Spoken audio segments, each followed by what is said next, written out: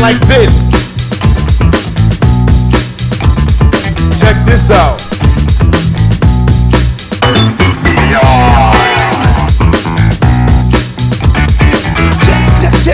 Check it out. What's it all about?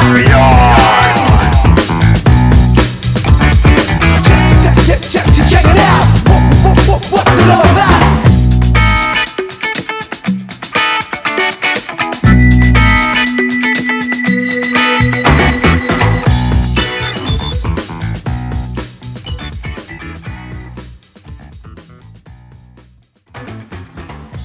What's good, people? It's Jason Bent from Pop Code HQ.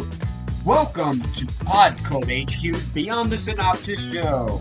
It's our interview feature with comic book creators about their latest project, be it a series launch, an upcoming issue, collective edition, pre-order push, whatever it is. And where a synopsis will typically give you a taste of what to expect from the comic, Beyond the Synopsis gets more in-depth with the creators themselves to learn what it's all about and provide even more reasons for you to check it out.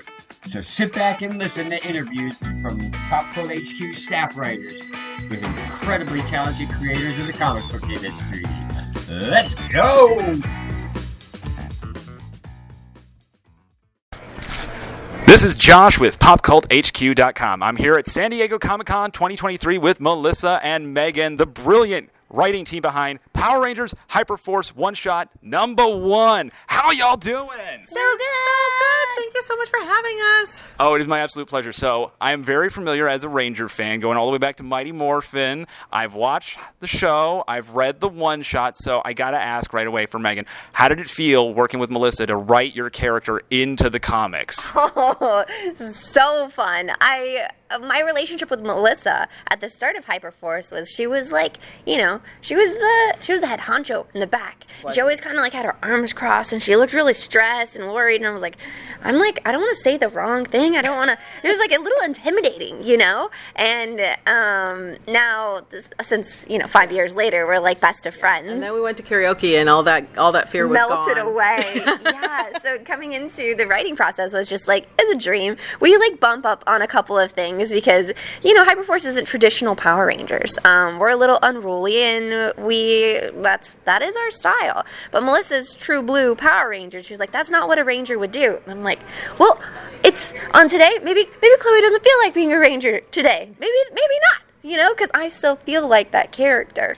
So that's the only time we probably would bump up against each other, but I'm really glad she can rein me in, because I don't know the whole lore. I don't know, like, the deep seeds that have been planted in Power Rangers stories. Like, Melissa knows this, like, the back of her hand. If she was on, like, what's that show? The Millionaire Show, where you have to answer questions. Yeah. You would win. They tried to get me to do that. They tried to get me to do like a Power Ranger, like as a press thing. They're like, Melissa, what if you go up against a fan and do like a trivia contest? I'm like, absolutely no way. The fans would beat me every time. Yeah, the fans do know like the details, but you are like, the characters, the story. So it was a dream come true because Hyperforce is our baby. She put so much love into it, and I was a character that got to play in that world. So it was a dream come true, and we had a lot of fun. So my next question for both of you, with the creative process, you're coming into this, obviously, with a lot of the lore and the backstory already set in stone, and all of these major events that Boom has been doing, like Shattered Grid and whatnot. Where do you see, after this one-shot, moving forward, how Hyperforce can keep existing within that, like being further and further a part of, like, the big overarching, dare I say it, Crisis on Infinite Earths or, Infinity Gauntlet level events within the Rangerverse?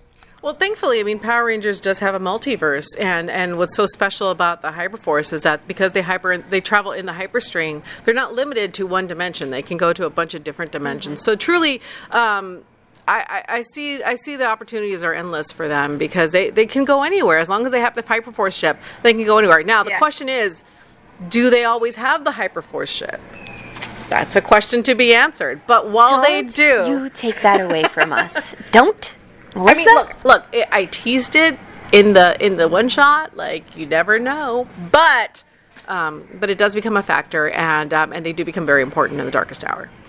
I love it. I absolutely love it. So, with this whole thing, and this is obviously, further and further away from where the original show was, where do you see the Hyperforce within the comics 5 years from now? If you had to theorize, and I realize we are not the oracles of Delphi. We cannot peer into the future and predict what will happen, but in your heart of hearts, as Ranger fans and as creatives, what would you hope that can happen with Hyperforce within the comics even 5 years from now?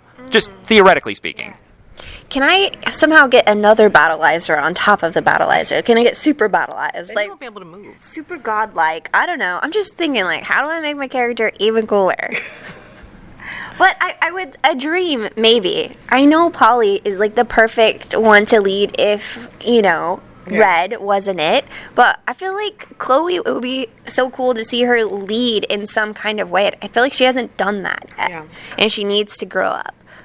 So 5 years down the road, I'm like, maybe she's not leading the Hyperforce Rangers, but maybe she's doing something. Jen Scott was always her hero, so it'd be an interesting turn for her. I think, for me, I'd love to see them actually go back and restore their timeline. Oh my God. Beat the Alliance and save Zordon the way they weren't able to, because I think that really sits heavy on their season 2, hearts. right? That was meant to be season 2, and originally we weren't going to wrap it up into one season, but because it was so successful, we were told that we were going to get a season 2, and with all sincerity, it was going to happen. And so I was given the green light to end with a cliffhanger. And unfortunately, we got bought by Hasbro, and of course that just didn't happen. Not unfortunately, great for the brand and great for Power Rangers to get bought by Hasbro. They were really excited about the brand. It's tough to be in the middle of that, though, when you're in production of something. Yeah, but it was just one of those things where we had to adjust, and Hasbro just didn't. It took. They're still trying to figure out what they acquired and what their plan was, and it wasn't the Saban plan, and so. But I'd love to see them wrap up that story specifically and save their timeline and really conquer that evil and have Chloe find her mom and take out her dad, because her dad's kind of a jerk. He is evil, man. He's a baddie. Yeah, he's scary. Well, I absolutely love it, and congratulations, both of you, on this one shot, and putting that out into the universe. Maybe it can happen. You got to just wish a little harder. And to quote Peter Pan, faith, trust, and pixie dust. Before we wrap this up, I would love for both of you to give me your best Power Rangers battle cry to sound this out for the fans. Oh, okay. Yeah. Ha! It's good. It's pretty good. Yeah. Pretty good. And finally, it's morphin' time.